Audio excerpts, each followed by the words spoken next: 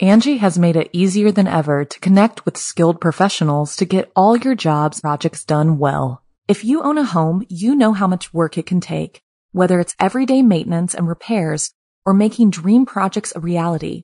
It can be hard just to know where to start, but now all you need to do is Angie that and find a skilled local pro who will deliver the quality and expertise you need.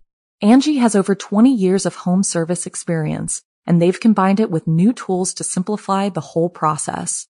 Bring them your project online or with the Angie app, answer a few questions, and Angie can handle the rest from start to finish, or help you compare quotes from multiple pros and connect instantly, which means you can take care of just about any home project in just a few taps. Because when it comes to getting the most out of your home, you can do this when you Angie that.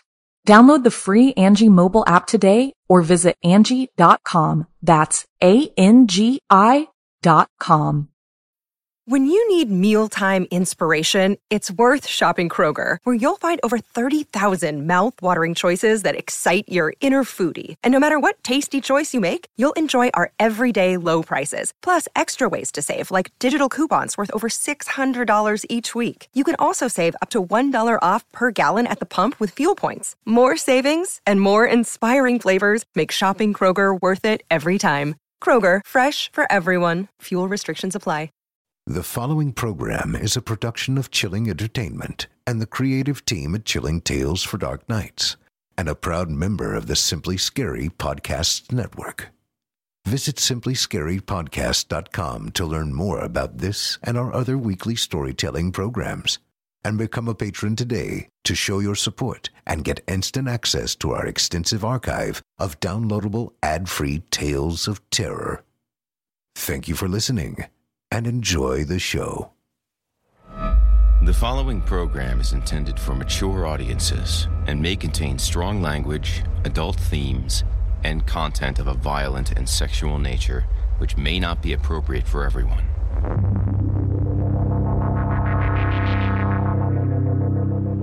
Welcome, listener, to the horror hill. If it's the darkness you seek, you won't be disappointed. I'm your host, Jason Hill, and it's time for our appointment.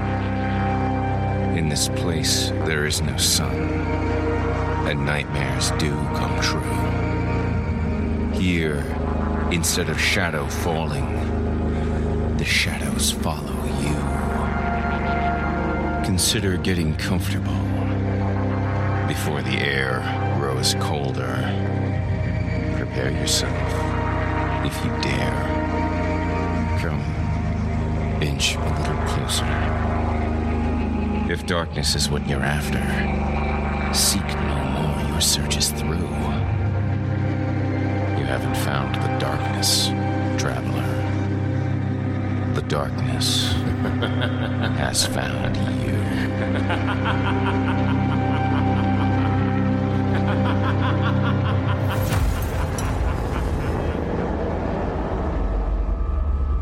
Good evening.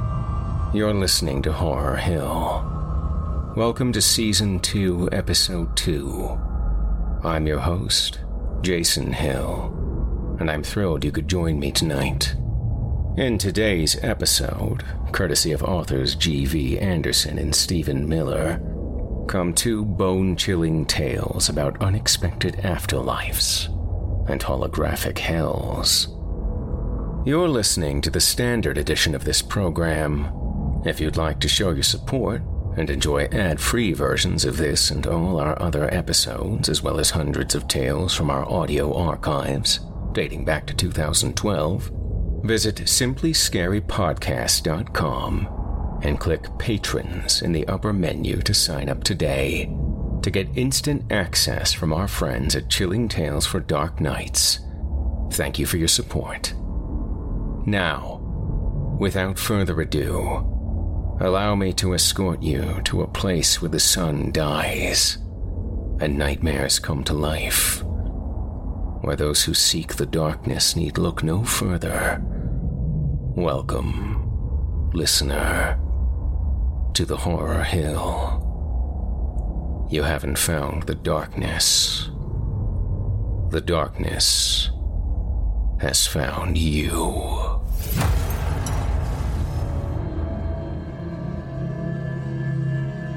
Our first tale of terror this evening comes to us courtesy of author G.V. Anderson. In it, we'll meet a gentleman who has quite literally reached the end of his rope, having lost his life to the hangman's noose, only to find himself in an afterlife unlike anything he could have imagined.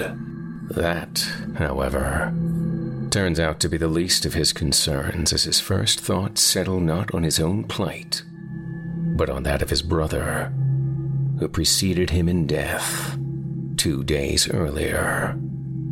When he learns of his brother's fate and whereabouts, he sets out to make things right in a world where everything is wrong. Without further ado, I present to you Crook's Landing by Scaffold.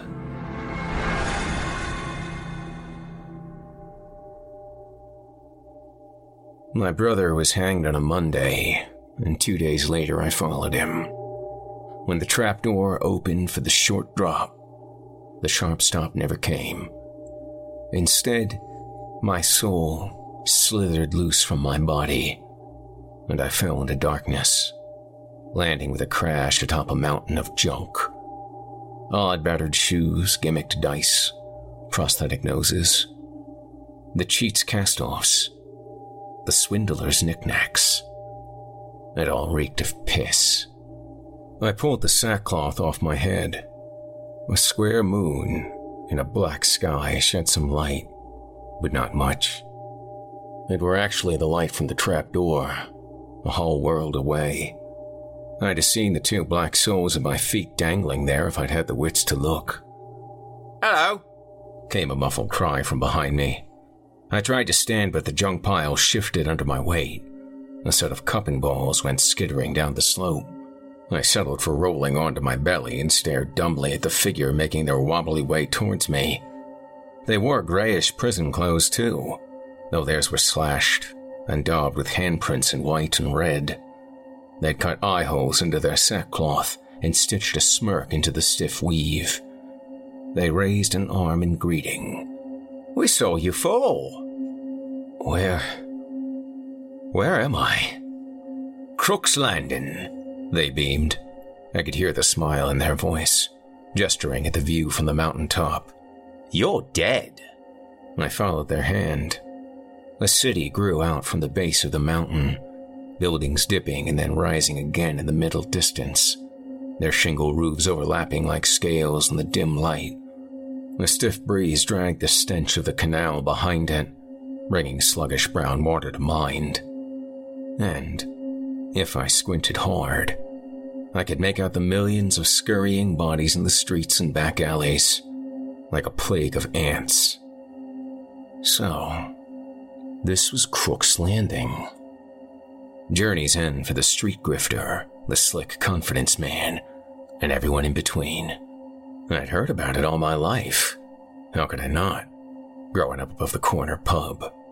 When my brother and I stood at our dad's graveside, his mates clapped our shoulders with tattooed, signet-ringed hands and said, "I'll be in Crook's Landing now, lads." It was an afterlife, a prize, a club. But it weren't real. No more real than heaven. I turned back to the figure on the mountaintop. They pulled off their sackcloth masks to give me a chipper wink. Underneath was a boy, hardly older than my brother, who probably got caught up in his local pickpocketing racket. I'd seen kids like him before. He pulled me unsteadily to my feet. "That's a bit of a shock, right?" "Bit of a shock to be in the afterlife I always took for bunk, and I threw a right fit over it. I can tell you, I thought the moment before death must have sent me round the twist. But it's much easier to say I simply nodded, shook his hand, and said, "Yep." "I'm nosy," he said. "I'm with the Breakneck boys, I am. Saw you fall, we did. Just thought we'd come over and say hello. Better than letting them thrashers get you first. You do look like a breakneck, I reckon." By then, the rest of the gang that called themselves the Breakneck Boys had joined us on the mountaintop. They wore prison clothes too, slashed like nosies, and had decorated their sackcloth masks with sneers and smiles. This mountain was their patch, they told me, and they saw all the newcomers by scaffold fall out of the sky. They made it their mission to welcome them, recruit them if possible, and at all costs keep them out of the reach of their rival gang, the Thrashers, who lived on the next mountain over. Did you see someone fall 2 days ago? I asked. The question came so easy, I didn't stop to wonder that I could remember to ask it. My little brother, Charlie. Oh, he'll be scared shitless by all this. Nosy scratched his head in amazement. The days up there don't mean much to us down here. I hadn't had a new boy in a while anyways. Can't speak for that lot over there, though. By that lot, he meant the Thrashers. Their mountain was smaller, darker, really more of a dune. The gang members gathered along its spine like crows watching us. They'd all seen me fall too. Perhaps they'd seen Charlie. I told Nosy and the boys that I had to ask them, and Nosy agreed to show me the way. Will you join the Breaknecks when you get back? Said one of the boys, and I had to shake my head. If Charlie hadn't joined the Thrashers, then he must have gone down into the city, and as the older brother, I'd always sworn to look out for him. Oh, said the boy, crestfallen. Then they perked up. Can we have your togs? Some of us needs new ones. Got a bit carried away, we did. So, with me dressed in whatever scraps I could get from the mountaintops, we headed over to the Thrashers, skidding down the junk slopes and slashing our forearms on the edges of game card decks. You must really love your little brother, Nosy said, pinching together the bloodless but no less gruesomely parted flesh near his elbow. Yeah, I said, winded, as we climbed the next peak. I really do. And I grasped then for a memory of him, something to make Nosy laugh, and found it was hard, like sinking my hands into tar. A month after my dad had died, I couldn't remember the sound of his voice, or the color of his eyes, and I reckon it must work the same way when you're the one who's dead too. Already I couldn't even remember my mom, and her face had been the last thing I'd seen before they put the sackcloth over my head. I clapped my hands around my skull like I was trying to stop it breaking apart. Nosy flinched. Oh, sorry. It's just, you must really love him, because most people clean forget as soon as they come here. You all right? Layer by layer, by texture, by smell, by sound, I dredged up an image of Charlie, a boy of 13 with a buzz cut, hard eyes, and a loud mouth, dirty fingernails, surprisingly delicate tendons at the nape of his neck, the soft hollow between them. I hadn't seen him hanged, didn't like to picture the rope chafing him there, where the toughness fell away, and he looked like a little bird. It'd been me who talked him into working that last scam, and all the others before it. Mom lost the pub when Dad died. She'd lost one home, and we were going to lose another. She didn't tell me as much, but I'd seen it in the single slice of bread and jam she gave Charlie for supper, while we went without. Dad's mates were still hanging around, and I was a tough kid who looked older than I was. Didn't take much to fall in with him, work some short cons. Mom didn't like me doing it, but pretty soon she relied on that money, relied on my building it back up from scratch, rent day after rent day. Charlie started skipping school to help me out, because it was just like Dad always said. Real work, not passing some poncy exam, was what put food on the table. So, it was my fault Charlie'd been with me when our sting stung the wrong mark at the poker pits. It was my fault they prosecuted us, the only sons of the late, great Mackenzie Foster, with the full force of the law. It was my fault they slipped a noose around his bird-like neck, and it was my fault that Mom was alone. The Thrashers said the same as the Breakneck Boys, that is, Time passed differently in Crook's Landing, and 2 days was impossible to peg. But they grudgingly brought their newest recruit forward for inspection. I don't know what I feared more, not finding him, or finding a boy who wouldn't remember me. But none of them were Charlie. So I shook the gang leader's hand and turned cityward. Nosy spat at their feet and hurried after me. Where would he have gone? I asked him as we drew closer to the murky lights. The mountainslide slowly turned to scree. I don't know, he said. Newcomers just slip in where there's space. He might have ended up in the fighting rinks, I suppose. At the startled look on my face, he added, Not to fight, I mean. That's where all the big business happens. Oh, Kenzie Foster holds court there. I bet he does, I said grimly. My old man had come to Crook's Landing and set himself up with a racket then, eh? Old habits, I guess. I didn't like the idea of meeting him again, but it was the most likely place to find Charlie. The dolt idolized our dad, almost as much as he did me. Where are these rinks? Well, you want to head towards the spire there? The one with the crow? No, not the one scaring the man. Blimey! Oh! That's an unlucky place to fall. And keep down mountains at 5 o'clock. You'll find it. You can't miss it. Right. Thanks. Nosy nodded and towed the scree like he had something else to say. But when I asked if he wanted to come along, he said, Nah, got to pick my patch, you know. I'll see you around, I guess. As I crossed the bridge that spanned the canal, I glanced back at him. Dwarfed by the mountain of junk, he looked tiny and lost, like a boat snipped loose of its moorings. He probably never missed his memories, never spared a thought for them or the aimlessness of life in Crook's Landing, until I came along. Even on that bridge, con men went through the motions of find the lady, beckoning me to come and place your bets, while over the railing beggars feigned twisted limbs for coppers, just as they must have done when they were alive. With most of their minds scored away, it was all they knew to do. But there weren't no gullies to perform for down here. There was only the rest of us, and we knew all the tricks. Nosy jammed his sackcloth over his head and went back to his boys. I pressed on towards the spire, cradling my memory of Charlie close, like a cut purse cradles his loot. It was the only thing keeping me, well, keeping me. The streets clogged up closer I got to the fighting rinks. Nosy was right to say you couldn't miss 'em. I was carried along like blood in a vein as the citizens of Crook's Landing surged towards the city's heart to do business, pay levies to my old man probably, or settle rows, and be pumped back out again afterwards, refreshed and ready for trouble. The alleys and side doors around our pub had worked the same way, pinned between a one-eyed hag and a tall, dark-skinned hawker. I had no chance of finding Charlie in the crowd, but Hawker soon noticed my restlessness and stood on tiptoe to scan for my brother's buzz cut.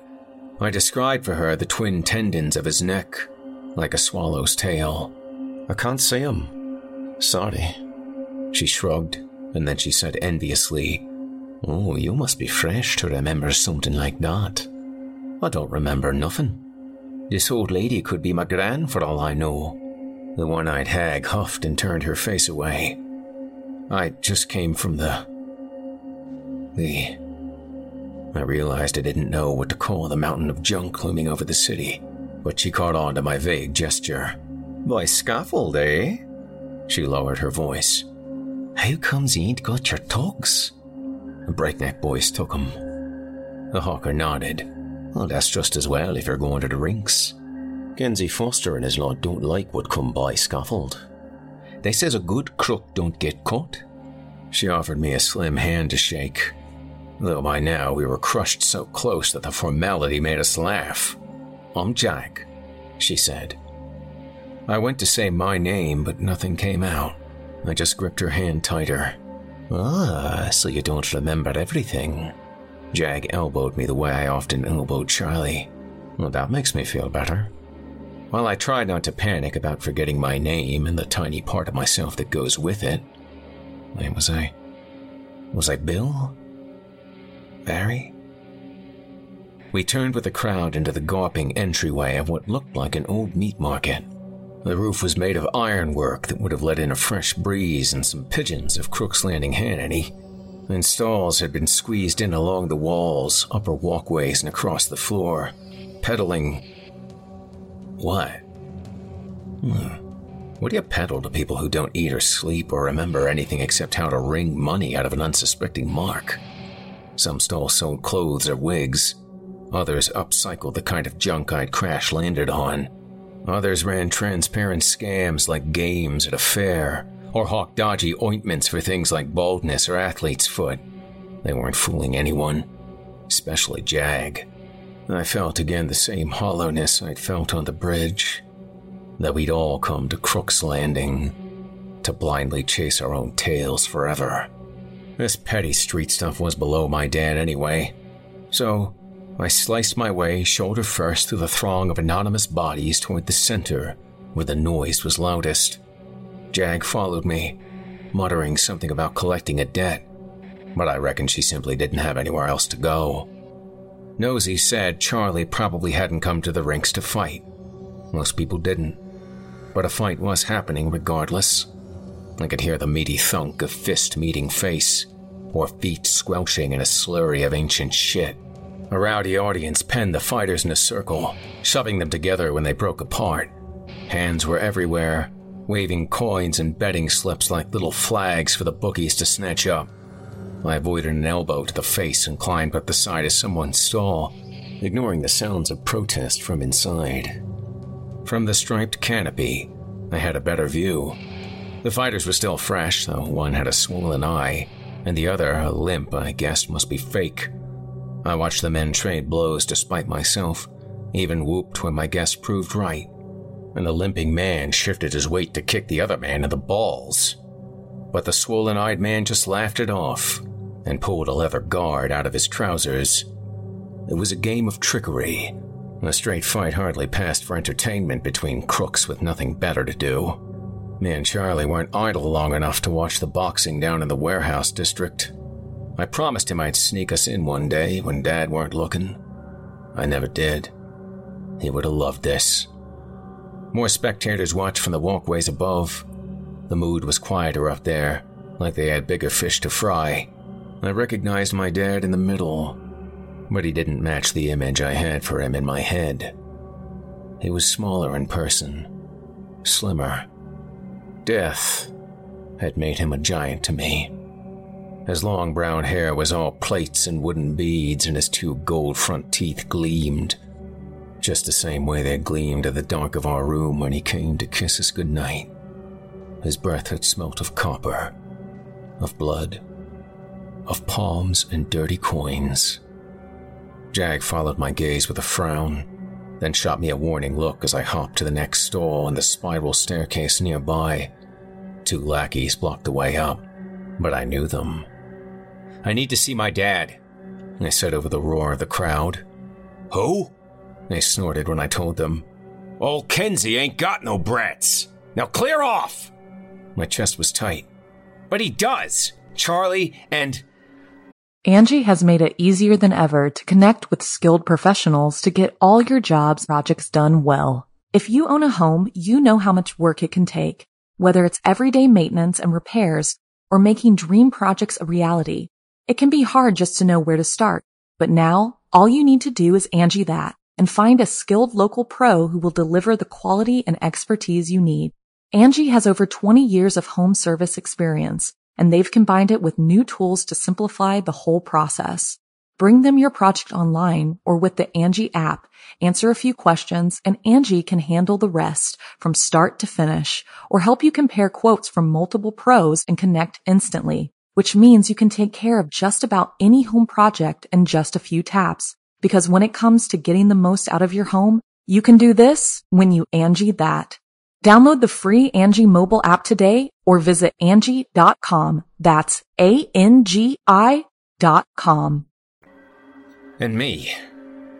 He died when we were just kids, and you, I pointed to the one on the left, you died in the shootout with him, right? Your name was... Your name...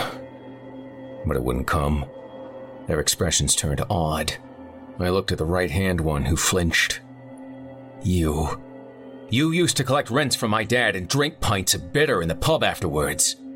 You used to peel all the designs off the back of our coasters, and my mom went mad because we got them printed specially. Charlie liked picking the scabs off of your knuckles to see if you'd react. Oh, come on! There was no dawning recognition, no smile of acknowledgement. But it was like I'd smacked them with words, because they let me through in a daze and took me to my dad. And he brushed me off too, until I told him about Charlie's thin flannel pajamas patterned with ducks, the silver studs he bought me when I turned 11 that stained my lobes green, and how the pub carpet always got gummed up with spilled beer and fag ash. I knew then that Charlie couldn't come to him, or he'd remember all this already. Wouldn't he? I trailed off. My dad was still looking at me like a stranger, but he gripped my shoulder and took me with him when he and his racket finally left the rinks. He'd made the harbor his stomping ground, on the far side of Crook's Landing. The journey there felt as long as the walk from our flat to the square where I'd been hanged, and Mom had moved as far away from that life as she could afford. Distance made the mountain of junk look half its height, but space works strangely here. If I stood on the jetty out to sea, the farthest I could go from the mountain without wetting my heels, and squinted really hard, the miles would fold in on themselves, and suddenly, Nosy and the boys would be right there, waving to me. My square moon, my entry point, still hung in the sky above them. Time hurt my head too, because how can you mark time when the light never changes? When there's no tide, no ticking clocks, no pulse. I explained to Dad that Charlie arrived 2 days before me, but the longer I spent here, the more I understood his confusion. Never mind Charlie. How long had I been here? A month? A moment? Crook's Landing, for all it seemed real, could be a dream, playing out in my head in the seconds it was taking my neck to break. "How's your mum?" my dad asked vaguely while eyeing a fake diamond. I don't think he remembered her really. He was just asking because he supposed, as his son, that I must have one, and he should ask. It's not like he remembered her when she was alive, neither. He'd valued his name more. "She's fine," I said. She'd lost her sons and her main source of income within a week, and before that, she'd been left a penniless widow. But yeah, sure, fine. He grunted. "You both followed in my footsteps, then." Yeah, they hadn't left us much choice. Charlie's smart, though. Should have stayed in school, might even have won a scholarship. He and his cronies got a laugh out of that. "You can't be too smart, neither of you. It's nothing, you're so young." What happened? Jag had warned me about my dad's dislike of newcomers by scaffold. I sketched out that final sting in the poker pits for him, the one that got us caught. The look on the guy's face when he realized we duped him. The look on Charlie's face when we realized we had the wrong man. The back doors of the poker pits that opened inexplicably onto kitchens or cold, dry rooms full of hanging pig carcasses. We got lost. I had to fight a few bouncers off. I think Charlie hit one round the head with the chair. Then I made up some stuff about being tackled just as we got clear of the pits and getting shot later at a sleazy clubhouse, and sat quietly while my dad listed everything we'd done wrong. "We'd aimed too fucking high," he said. He flung the fake diamond across the room in disgust, hitting a lackey in the face. His temper hadn't changed then. I used to cover Charlie's ears at night when he really got going, when Charlie grew old enough to be scared. I was scared too, but unlike now, I had a little brother to distract me. "You're shot though, eh?" He cooled and leaned back to look out the window overlooking the harbor. "Same moon as me, then?" "Same what?" "Same moon, you idiot!" He jabbed a finger towards the sky. "A bullet hole. Yeah, the moon's the way you come in, right?" But he was a shade of a man he'd been, for all his raging. Pity replaced fear pretty quick once I'd hung around long enough to see him go dead-eyed like the rest of Crook's Landing. He only looked lively when someone said his name, but in a way like he didn't quite know why. I lingered on the edge of the world in case Charlie turned up, killing time by watching the dark boats pass by far out to sea, but he didn't. And the longer I waited, the longer this place worked on me, the less I cared. I still remember the details, the duck pajamas, the bread and jam, but they were becoming as random and disconnected from me as the bits of shell and seaweed scattered across the shore. Jag drifted into the harbor eventually. "You didn't tell me Kenzie Foster's your dad." She sat with me at the end of the jetty. "You ain't looking so fresh now. Did you not find him?" "Who?" Her mouth thinned. "Your brother Charlie. Got a neck like a swallow's tail." When I looked blank, she walloped me. "Don't you be going feather-brained on me now, kid. I've been going round asking after him and all. Don't tell me I've been wasting me time." Charlie. Charlie, yes! How could I have forgotten? Had he fallen in with some scruffy kids by the canal? Got picked up by a slumlord with wandering hands. Wherever he was dead at 13. I was right. He should have stayed in school. My fault. I liked it. Us foster boys working together. Handing our combined spoils to Mom at the close of each con felt like giving Dad the finger. What if Charlie had stayed in school? He'd be alive, educated, able to hold down a proper job. He'd have kept our Mom much better than I ever did. Some brother I was. Some son. My square moon still hung over the mountain, with my limp feet dangling halfway between that world and this one. I told Jag how they'd hanged him. They might have shared a noose.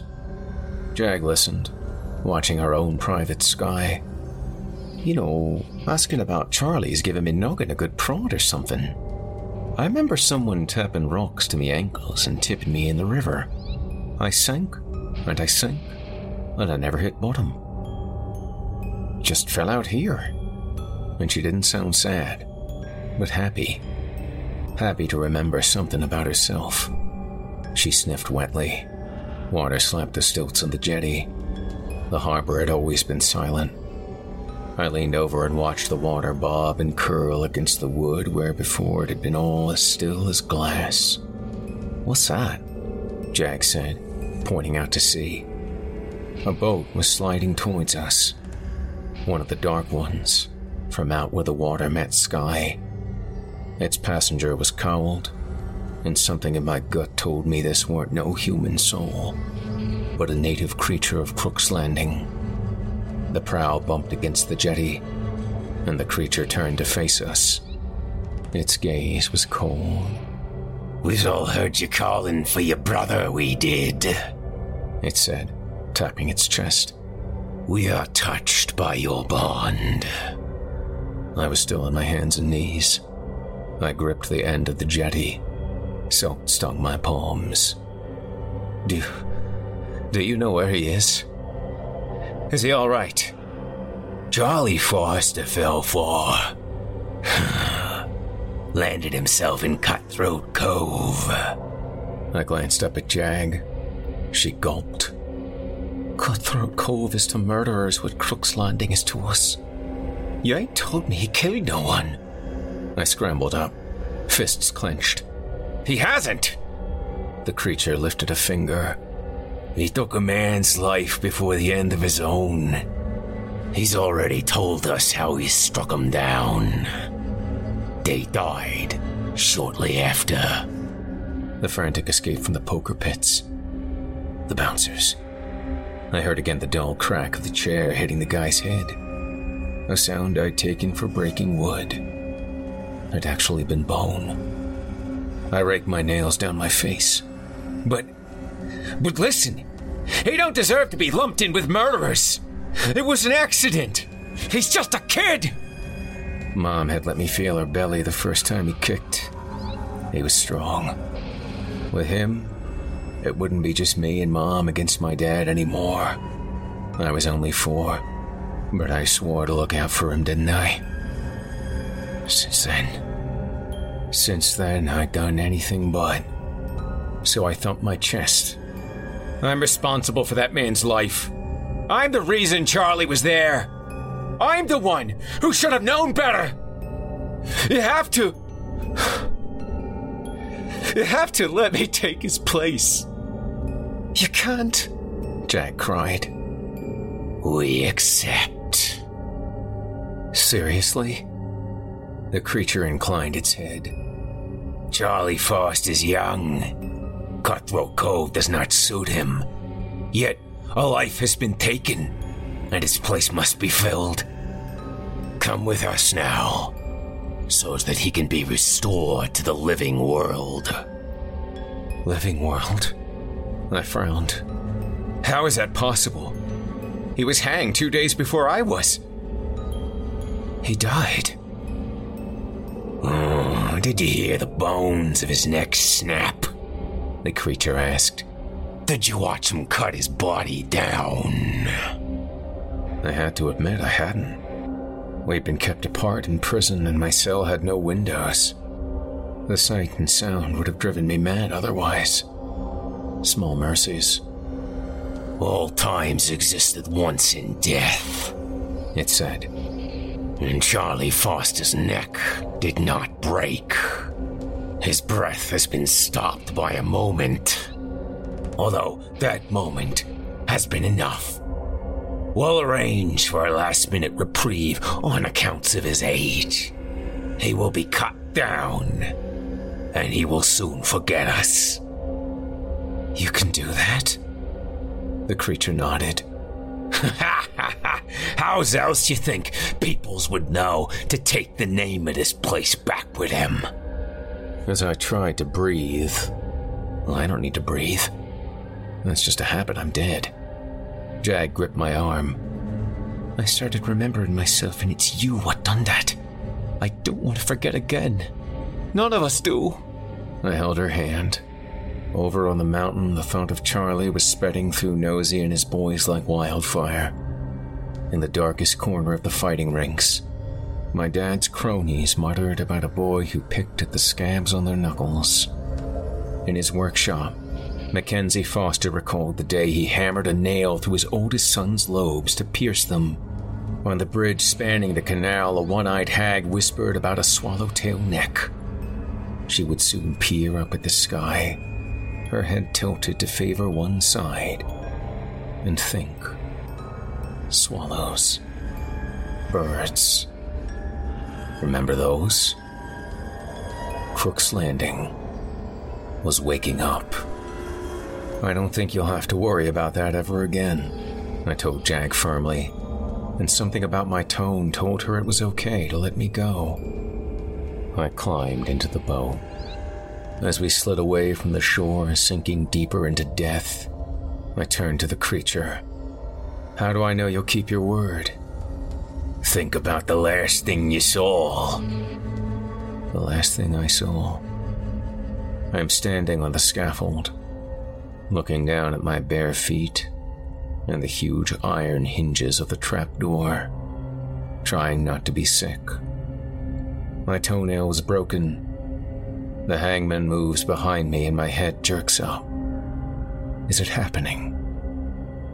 I'm not ready. I'll never be ready. The square's packed. There's my dad's mates. The ones who are keeping quiet right now so they don't hang too. There's my teacher. The man who bought the pub after we left, and the baker's wife who slips Mom an extra loaf every once in a while. Before the too large sackcloth goes over my head, I see Mom herself, and I hold her gaze until she starts to cry. She bows her head and kisses the crown of a buzz-cut boy. Her arms cross his chest, pulling him close. His neck is raw, same as his smile.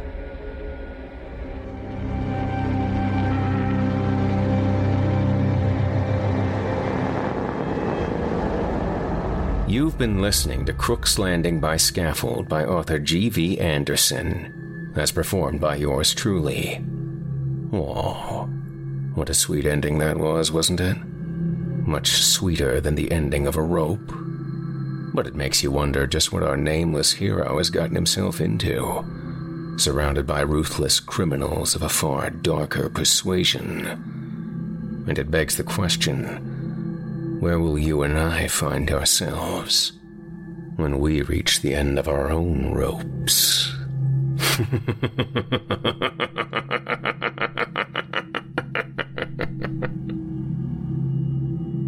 Up next, I've got another tale for you, my friends. This one from author Stephen Miller, as submitted directly to us here at Horror Hill.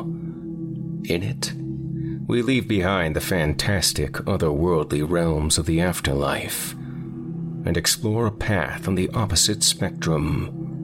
Where might we end up, do you think, when instead of dying, we instead try to live forever? For our protagonist, a bug tester of an immersive virtual reality experience, his job is just that. But what happens when things in Wonderland get too real? Stay tuned and find out. From author Stephen Miller, I present to you Beta Test.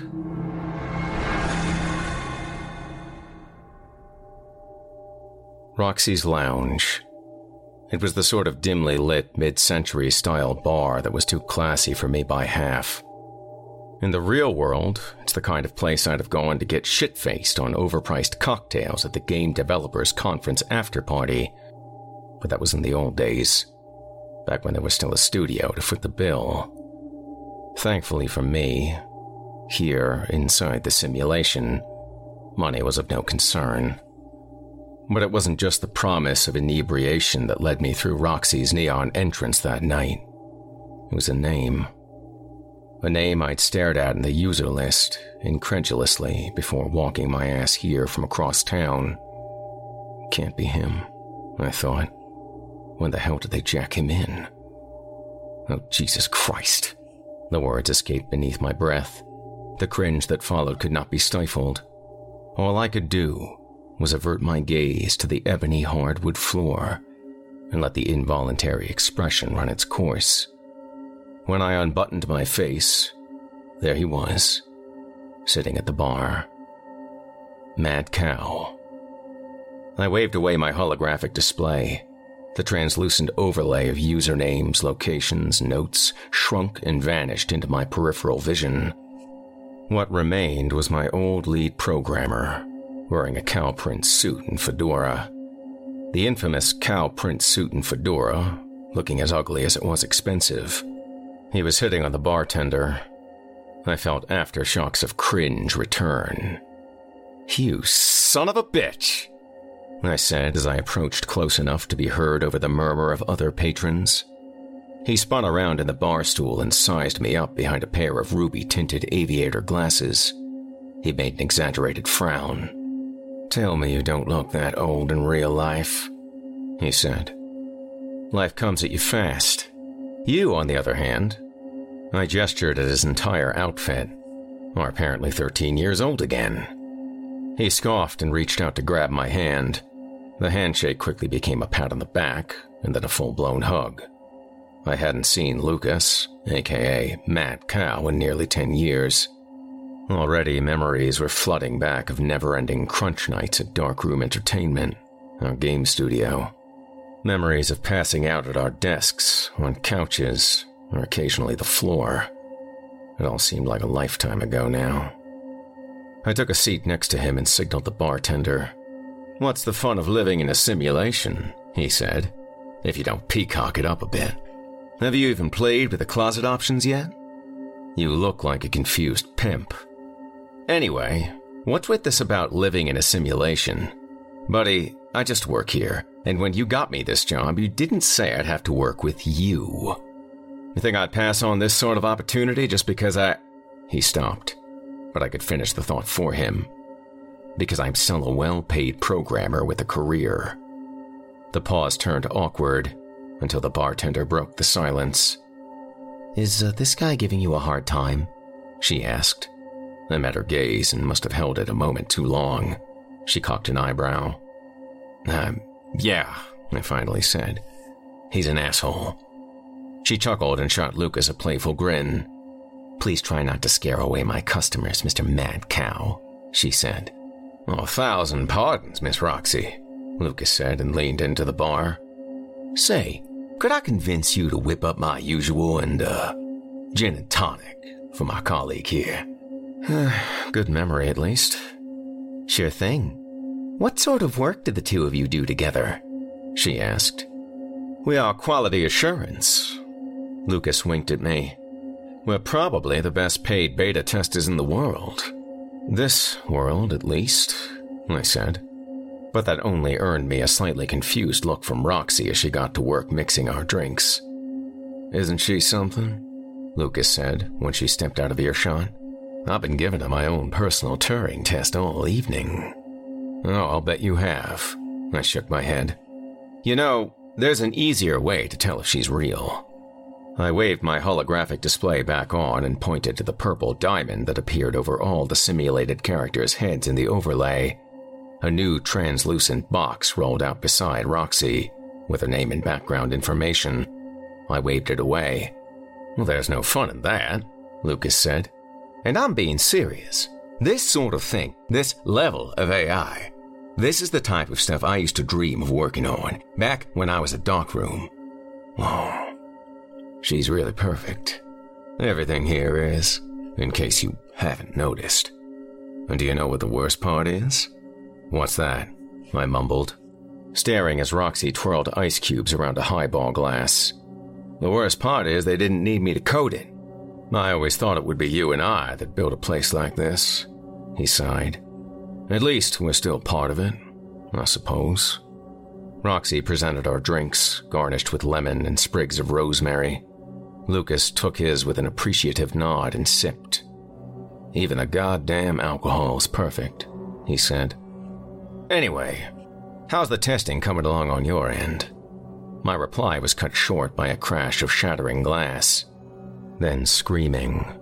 It was guttural, so intense and unexpected that my concentration was immediately broken. I felt a surge of panic, like ice water down my spine. I spun around and saw the lounge table flipped on its side, the man convulsing on the floor. A woman rushed to his side, but he grabbed her arms, hurling her backwards. "Stay the fuck away from me!" he yelled as she staggered back. I set my drink down too hard, sloshing gin onto the bar. With my hand free, I flicked my overlay back on, confirming that the people were also human testers. Lucas was already on his feet, rushing over to help. I followed after. "I can't breathe," the man screamed. "I can't fucking breathe! Oh God, wake me up! Wake me up! None of this is real, none of this is real! God, it's freezing! I'm drowning in the fucking pod! Let me out!" "What happened?" Lucas asked the woman. She looked frightened. "He was fine a minute ago," she sniffled. "Suddenly he thinks he's dying in real life. That I'm not actually real because I'm not feeling it too, I guess." "Sounds like ASS," Lucas said, staring down at the man. "Ass?" I blurted out stupidly. "No, idiot. Did you even read the forms they had us sign? Acute solipsism syndrome. It's a potential risk of total immersion." Lucas knelt down beside the man, who was now shivering with his head propped uncomfortably against the leg of a lounge chair. "Hey, buddy," Lucas said. "You're gonna be all right. You're not drowning. You're breathing just fine in real life. They told us to watch out for these symptoms, remember? Nothing serious. You need to get up so you can report it." "The text would be helping him if there was really a problem," I said to the other tester. It came out more like a question than a statement. She gulped and nodded. I saw a familiar face over her shoulder. Mara. Mara was sitting back at the bar. Her long dark hair framed a strange expression, something like pity, as she watched the commotion. I thought for sure she'd step in to help. The simulation was her project, after all. But instead, She took what appeared to be a martini from Roxy and drank it in a single gulp. After that, she said something to Roxy I couldn't hear, stood up, and left. "You're really here," Lucas assured our colleague, still playing the role of paramedic. "Try remembering how you got here." I looked back at Mara's empty seat. Roxy was wiping down the counter. I felt a pit of unease settling in my stomach. "Remember how you got here," I thought. The elevator ride was so long that I nodded off.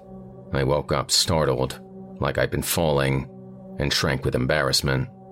If the other people packed into the freight car had noticed, they spared me any acknowledgement. The only one looking at me was my own bloodshot reflection in the elevator's chromed paneling. Jesus, I looked like shit. Fucking jet lag. But how long had we been descending? I had barely finished unpacking when the Foundation staff knocked on my door. They ushered me downstairs with the other prospective testers into the basement of the mountain lodge. From there, we boarded the elevator. It was minutes ago, but it already felt like yesterday. I giggled stupidly, remembering the excruciatingly long load times in most of Darkroom's games. It became something of an inside joke to trap our players inside elevators as a new level was loading. It was a necessary evil to maintain immersion. Some of our more masochistic fans even found it endearing. "So, is this where you've hidden the loading screen?" I said to break the ice. No response.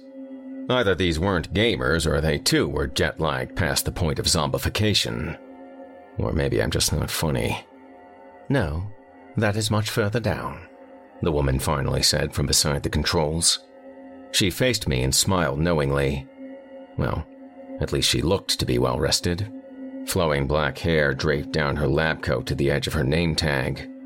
Dr. Mara Drost. "It's getting really cold," the man said. I realized I could see my breath and wrapped my arms together. "It has to be cold for the computers to function," Mara said. "That's why all the servers are kept so far underground. It saves the Foundation a fortune in maintenance and cooling costs." The elevator chimed. When the doors opened, whatever was left of my grogginess vanished in a wave of awe. "Lucas, what the hell have you gotten me into?" We stepped out into what at first felt like an infinite black void punctuated with sharp points of white light. As my eyes adjusted, I could make out wires suspending the lamps from catwalks further above us. As bright and numerous as the lights were, they could barely scrape the volume of the massive underground cavern. Only the faintest impression of light reached the walls, just enough that I could discern the whirl of marbled stone in the distance. Up above the crisscross of man-made catwalks, the vaulted ceiling peaked in utter darkness. "Welcome to the bunker," Mara said. She beckoned us down a path of lampposts further into the cavern. It looked as though someone had teleported the guts of some research facility deep into the mountain.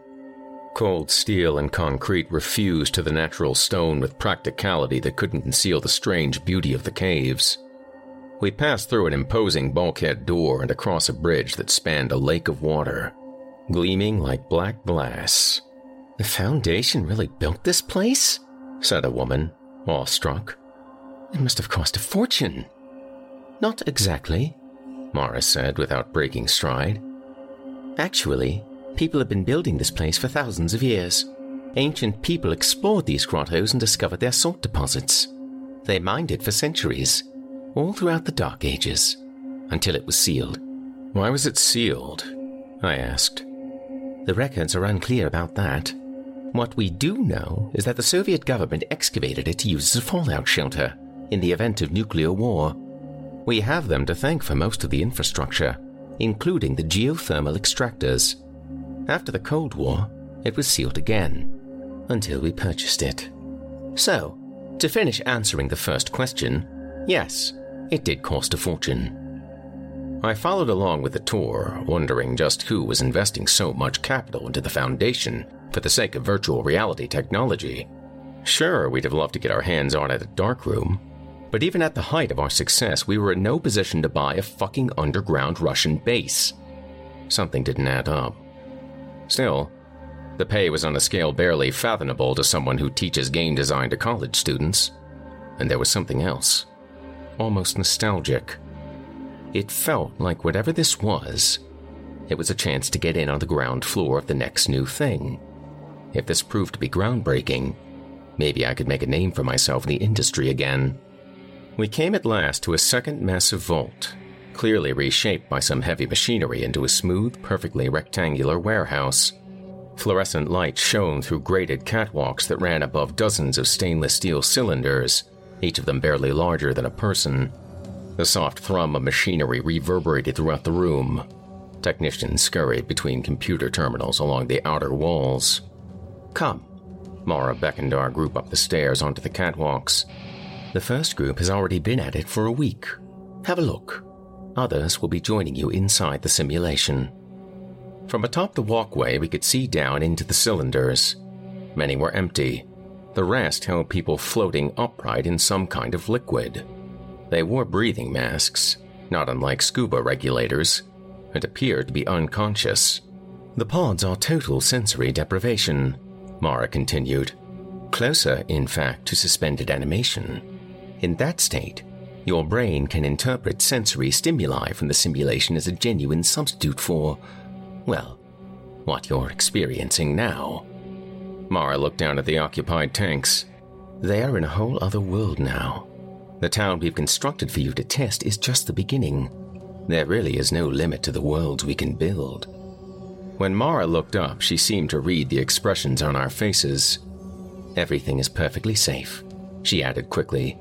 "We have a full medical team on site, 24/7. I've been immersed several times myself, and will be joining you all inside. Does anybody have any concerns?"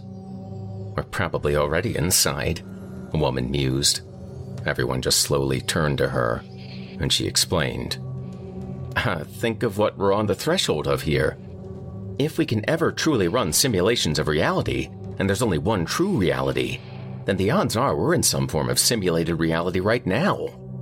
Someone objected, and the group seemed to explode immediately into a deep philosophical debate on the topic. The term quantum Hall effect was spat back and forth quite a bit. I, more or less, capped out at high school physics and tuned the discussion out. I just stared at the half-naked people below, floating in some kind of lucid dream. Fuck it, I thought. What have I got to lose? There was no hell. Until we built it.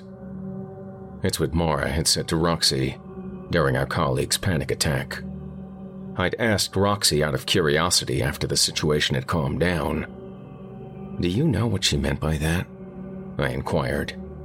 "No idea," Roxy said, and then asked if I wanted another drink. "Oh, I really should get back to work." I declined. "All right then. Good luck with the beta test." She winked at me. I left Roxy's alone to continue my nighttime exploration. There was no rules to this job per se. We just had to spend our time in this place however we saw fit, and report any flaws in the experience. I decided that to give myself some structure, I would pace out the boundaries of this town. It was modeled as a quaint little resort settlement in the mountains. The street outside Roxy's followed a bend around the edge of the town. Storefronts faced a low cobblestone wall on the other side of the road. Beyond that, the hill sloped down into a procedurally generated forest of pine trees that stretched out to a foggy horizon. It was clearly based on the real terrain above the bunker, but the town itself was a work of fiction. I strolled from streetlight to streetlight, dragging my fingers along the rough texture of the stone wall. A mild breeze rustled the silhouettes of trees and brushed gently over me. I closed my eyes and breathed the fresh, evergreen scent in deeply. Every minutia of sensation was as real as anything I've ever experienced. I daydreamed about the generation of games that would surely spawn from this technology. Even Darkroom's most immersive VR titles would seem primitive and obsolete going forward. Suddenly, sharply, the breeze became uncomfortably cold. Some primal sense told me to snap out of the daydream. Something was wrong. Mara's cryptic words came back to me. I realized I'd been walking into darkness. The streetlights were out. I turned around, confused to see I'd passed half a dozen blown-out lights without noticing it. The storefronts, too, were vacant and dark. I wondered if I'd stumbled into some unfinished area. The sound of the wind had changed, too. No, not the wind. The trees. Behind me, where the streetlights still worked, the trees stirred in the gentle breeze. But in the dark area, they stood perfectly still, as if frozen. I was already thinking of how to word this in the bug report when I realized I wasn't alone. Up ahead, leaning against a broken streetlight, was the shadow of a man. I walked towards him, hoping for some validation that he too was seeing the same thing, but I hesitated halfway between my streetlight and his. Something was wrong with him. He was twitching strangely, as if caught in the throes of some spasm. For a moment, I thought of the tester at Roxy's, convulsing in pain. But no, this was different. This man was sobbing. "A cold got in," he wept in a raspy voice, seemingly to himself. I was about to ask if he needed help when the clouds parted, bathing us both in moonlight. My blood ran cold. The old man was withered and emaciated, little more than a skeleton. He wore nothing but the same neoprene shorts and nylon harness we were given in real life before entering the pods. The vertebrae of his spine jutted sickeningly against the pale, glistening flesh of his back. In disbelief, I waved for my holographic overlay. Nothing happened. I needed to know if this was real, if he was real. I waved again, and then again. It wasn't working. It's impossible, I thought, and kept trying. My frantic gestures must have gotten the old man's attention because he finally raised his head. Long strands of white wispy hair parted to reveal the same breathing apparatus we all wore. Where his oxygen tube would be was only a torn, tattered rubber scrap. His bloodshot eyes opened wide with shock. They fixed on me with the same surprise and horror that I must have been reflecting back at him. I could hear his tortured breathing intensify. "You shouldn't be here," he finally snarled. He lunged towards me. Stupefied, I was too late to react. His wet, freezing hands found my neck in a choking grasp. "You need to wake up!" he growled, and tightened his grip. I couldn't breathe. I couldn't scream. Only panic. I tried to pry his hands off my throat, but they were too slick with the same goopy liquid from the pods. My hand slipped down his wiry arms, and that's when I noticed it. That stupid fucking tattoo. Death Squirrel. A squirrel holding a katana in shitty black ink. That cow had gotten me so drunk at the launch party for our first game that he was able to convince me to get the damned thing. It was my own alter ego on my forearm to match his. And there it was, blurry and faded, but unmistakable, on this skin and bones man. He had my tattoo. I stared at his face even as I struggled to breathe. The recognition washed over me in a wave of cold terror that swept my sanity away. It was me. He was me. The absurdity of my situation gave me a sudden burst of strength, dream-like vigor, and I hurled the ancient doppelganger off. It staggered and I gasped for air. Just when I thought it would charge at me again, something flashed in the distance. Suddenly, just for a moment, the sky was brighter than daytime. The abrupt brilliance stunned the creature and it stared horrified at the source beyond the horizon. "No!" It whimpered at the lingering glow of the explosion. I seized the moment and ran. As I did, a sound like the crack of thunder smashed through everything. More explosions burst across the horizon like lightning. Every illuminating flash revealed the town as something else. Shattered ruins, desolate and decayed. "They never finished yet!" the creature screamed. "They'll never finish it!" Its cries became an incoherent wail of rage and agony, and then disappeared entirely in the roaring boom. When at last I made it back to the well-lit area, the entire cacophony ceased. There was only the gentle sound of the breeze and a slight tinnitus in my ear. My overlay finally responded. I kept running as I searched Mara's location on the user list. I found her on the rooftop deck of the tallest building in town. She was sitting on the ledge, smoking a cigarette and sipping wine from a crystal stem. She greeted me without taking her eyes off the panorama of the town laid out before her. That I was a frantic, gibbering wreck, gasping to catch my breath, didn't seem to faze her. I tried to explain what had just happened.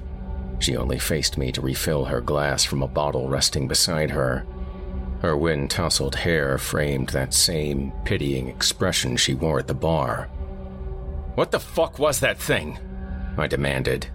She shrugged dismissively and turned away again. She seemed to be staring at the shadowy part of town I just fled from. "An anomaly," she said. Her lack of concern was exasperating. Hadn't she been listening?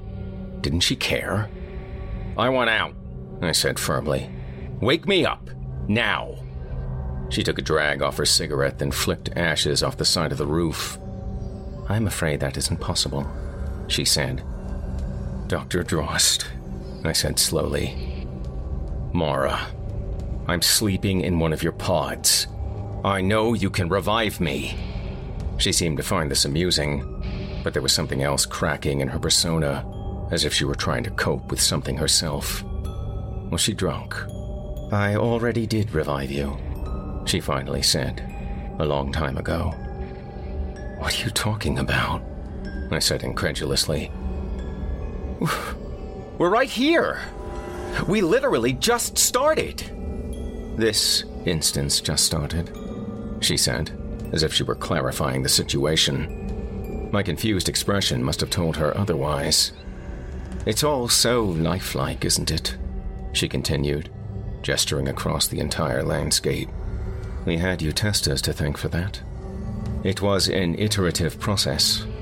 Every time we reran the simulation, your experiences helped us tune it just a little bit more. We got a little closer to perfection. Every time." "Well, that doesn't make any sense." I gritted my teeth. Mara was supposed to be the one professional we could all rely on. She was our lifeline. We trusted her. Now she was spouting nonsense. "How can I be in the simulation right now talking to you if you've already woke me up?" "Because you're an instance too," she said. "A copy of your original mind." She finished her cigarette and tossed it away. "That's why you had to be in those pods as long as you were. A frozen scan, we called it." "Why?" I began to mutter, but I felt a shortness of breath. I was beginning to feel dizzy, dissociated. This couldn't be right. "It was the entire purpose of the Foundation," she said. "It is one thing to build a perfect virtual reality. Our benefactors wanted us to prove it was possible to upload minds to it. They wanted to live forever. On the inside," she went on, but I couldn't follow her jargon. Something about discovering the neural correlates of consciousness. "No," I cut her off in a snarl. My head was swimming now. I mean, if this is all true, why are you telling me this?" "It's not like it matters anymore," she shrugged. "Every time the simulation iterates, it deletes the previous instances and begins again with fresh copies." "Every time?" My thoughts flashed back to those long nights at Darkroom, sitting at my desk, pacing the hallways, crashing on the couch in the break room, all the while strung out over the latest build of our game. The polished final product was the result of countless iteration, meetings at the whiteboard, debugging and redesign, again and again, version after version. That was just to make a video game. But something as complex as this place? How many versions had it taken to get this far?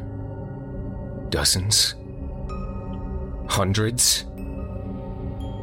So, you've murdered us, I said, confronting her gaze. Over and over again. I suppose that's one way of looking at it, Mara said.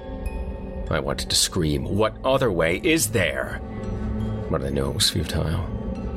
There was nothing for me to do here with all my anger and confusion. I decided to leave Mara alone and do the one thing I could, which was to march back to Roxy's and get mind-numbingly drunk as soon as possible. I was about to head downstairs when I remembered something and turned back to her. Why did you say what you did back at Roxy's? What?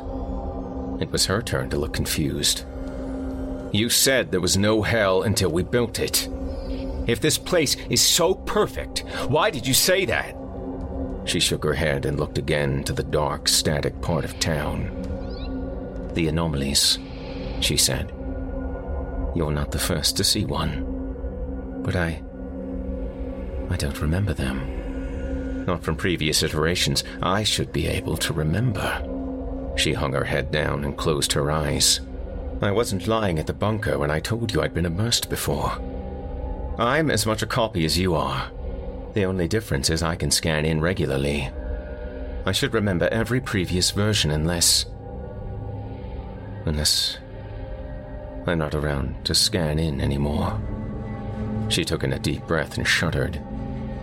And a glitch on that scale doesn't just happen randomly or overnight. It's a sign the hardware is failing. Has been failing for some time. But our servers were custom-built for billionaires that want to live forever. They're kept deep underground in perfect conditions. They could run for 1,000 years. Maybe longer. If nobody were left to turn them off, I said, connecting the dots. She turned to me with fresh tears streaking her face. I thought of the bunker, the frigid void of empty caverns deep beneath the mountains. I thought of terminals flashing, attended only by withered skeletons. Geothermal extractors whirred beyond ancient and ominous Soviet bulkheads, sealed now and forever against some outside apocalypse. And somewhere deeper still, within some still-running computer, my own long-dead ghost was still trying in vain to wake me up from a simulation stuck in an infinite loop. Out past Mara's gaze, the dark patch of town seemed to grow larger, the ink-black tendrils of its desolation spreading from one streetlight to the next. The wind became chill, and with it came a distant sound. Faint, but familiar. Like the wails of something lost and afraid. I waved open my holographic display and began a bug report. A-S-S.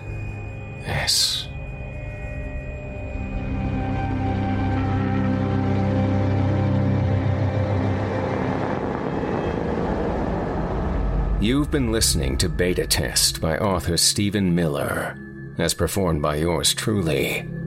Now, if that story teaches us anything, it's that we really ought to be careful about what we wish for.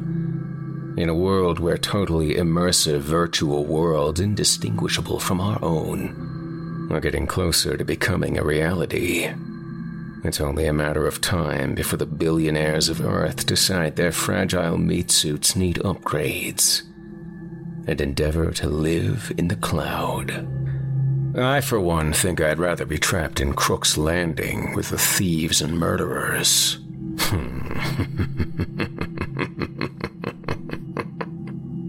I'd like to personally thank you for joining me for this episode of Horror Hill.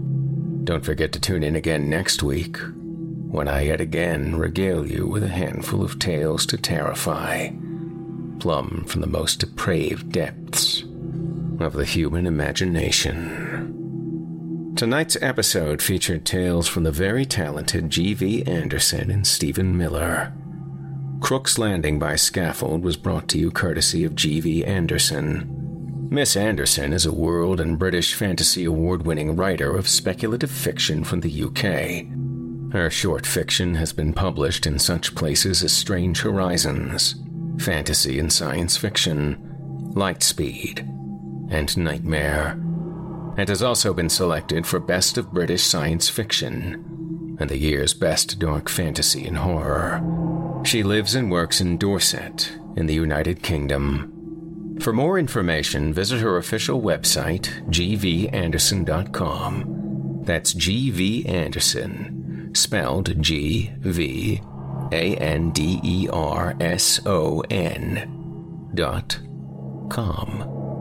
Or follow her on Facebook and Twitter to get her latest updates. Beta Test was presented courtesy of Stephen Miller. Stephen is a lifetime consumer of horror fiction with a passion for writing. He holds a Bachelor of Arts degree in fiction writing from Columbia College, Chicago. He's also worked with student game developers from Tribeca Flashpoint Academy as a writer and designer, and has won the Gama Sutra Game Design Challenge nearly a dozen times.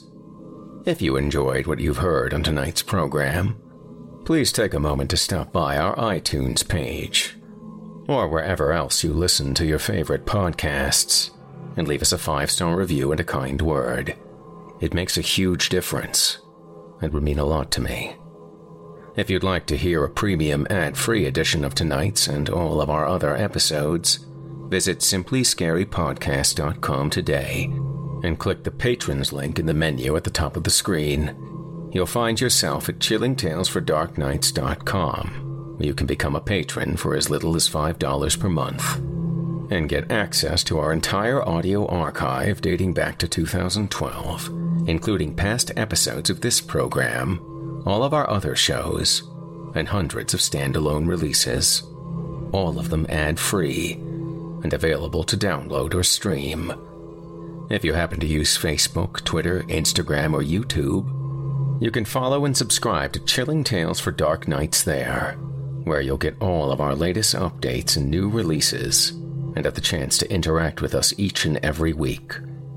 You'll find me personally on Facebook, Twitter, and Instagram as well. Thanks again for your support. Until next week, listener, when we meet up once again atop the horror hill for yet another dance with darkness, I bid you good night. Sleep tight, listener. And whatever you do, if you hear scratching at your door, don't open it.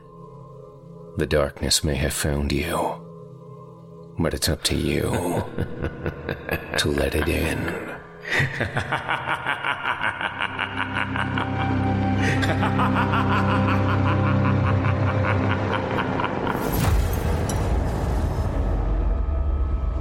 Thanks for listening.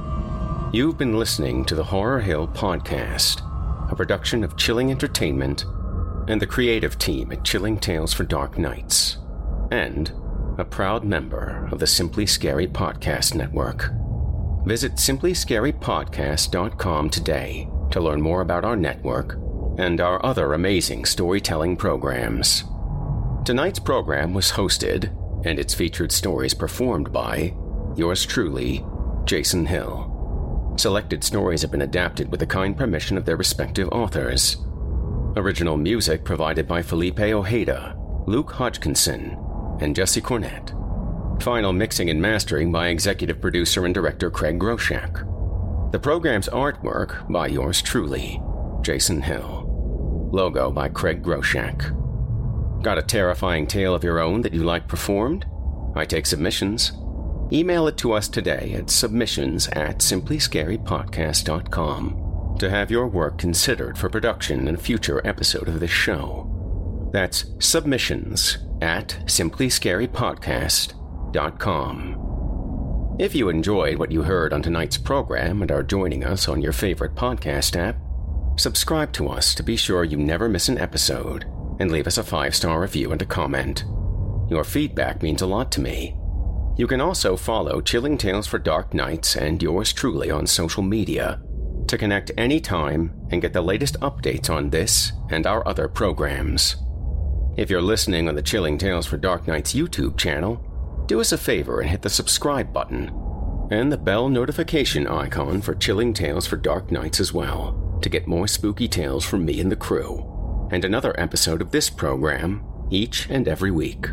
And don't forget to hit the thumbs up button to tell us how we're doing and leave a kind word. And don't forget to visit us at chillingtalesfordarknights.com and consider supporting the team by becoming a patron. In addition to helping us out, you'll get exclusive access to our audio archive and ad-free downloads of all your favorite stories, including those you've heard on this program. As for me, I'll be back next week with more terrifying tales to keep you up all night. If darkness is what you're after, listener, your search is over. Yet, let it be known, you haven't found the darkness. The darkness has found you.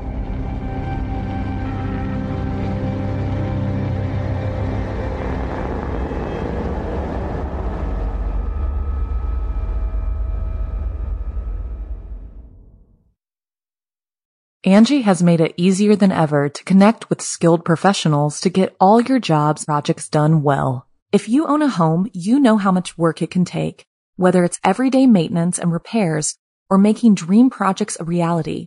It can be hard just to know where to start, but now all you need to do is Angie that and find a skilled local pro who will deliver the quality and expertise you need.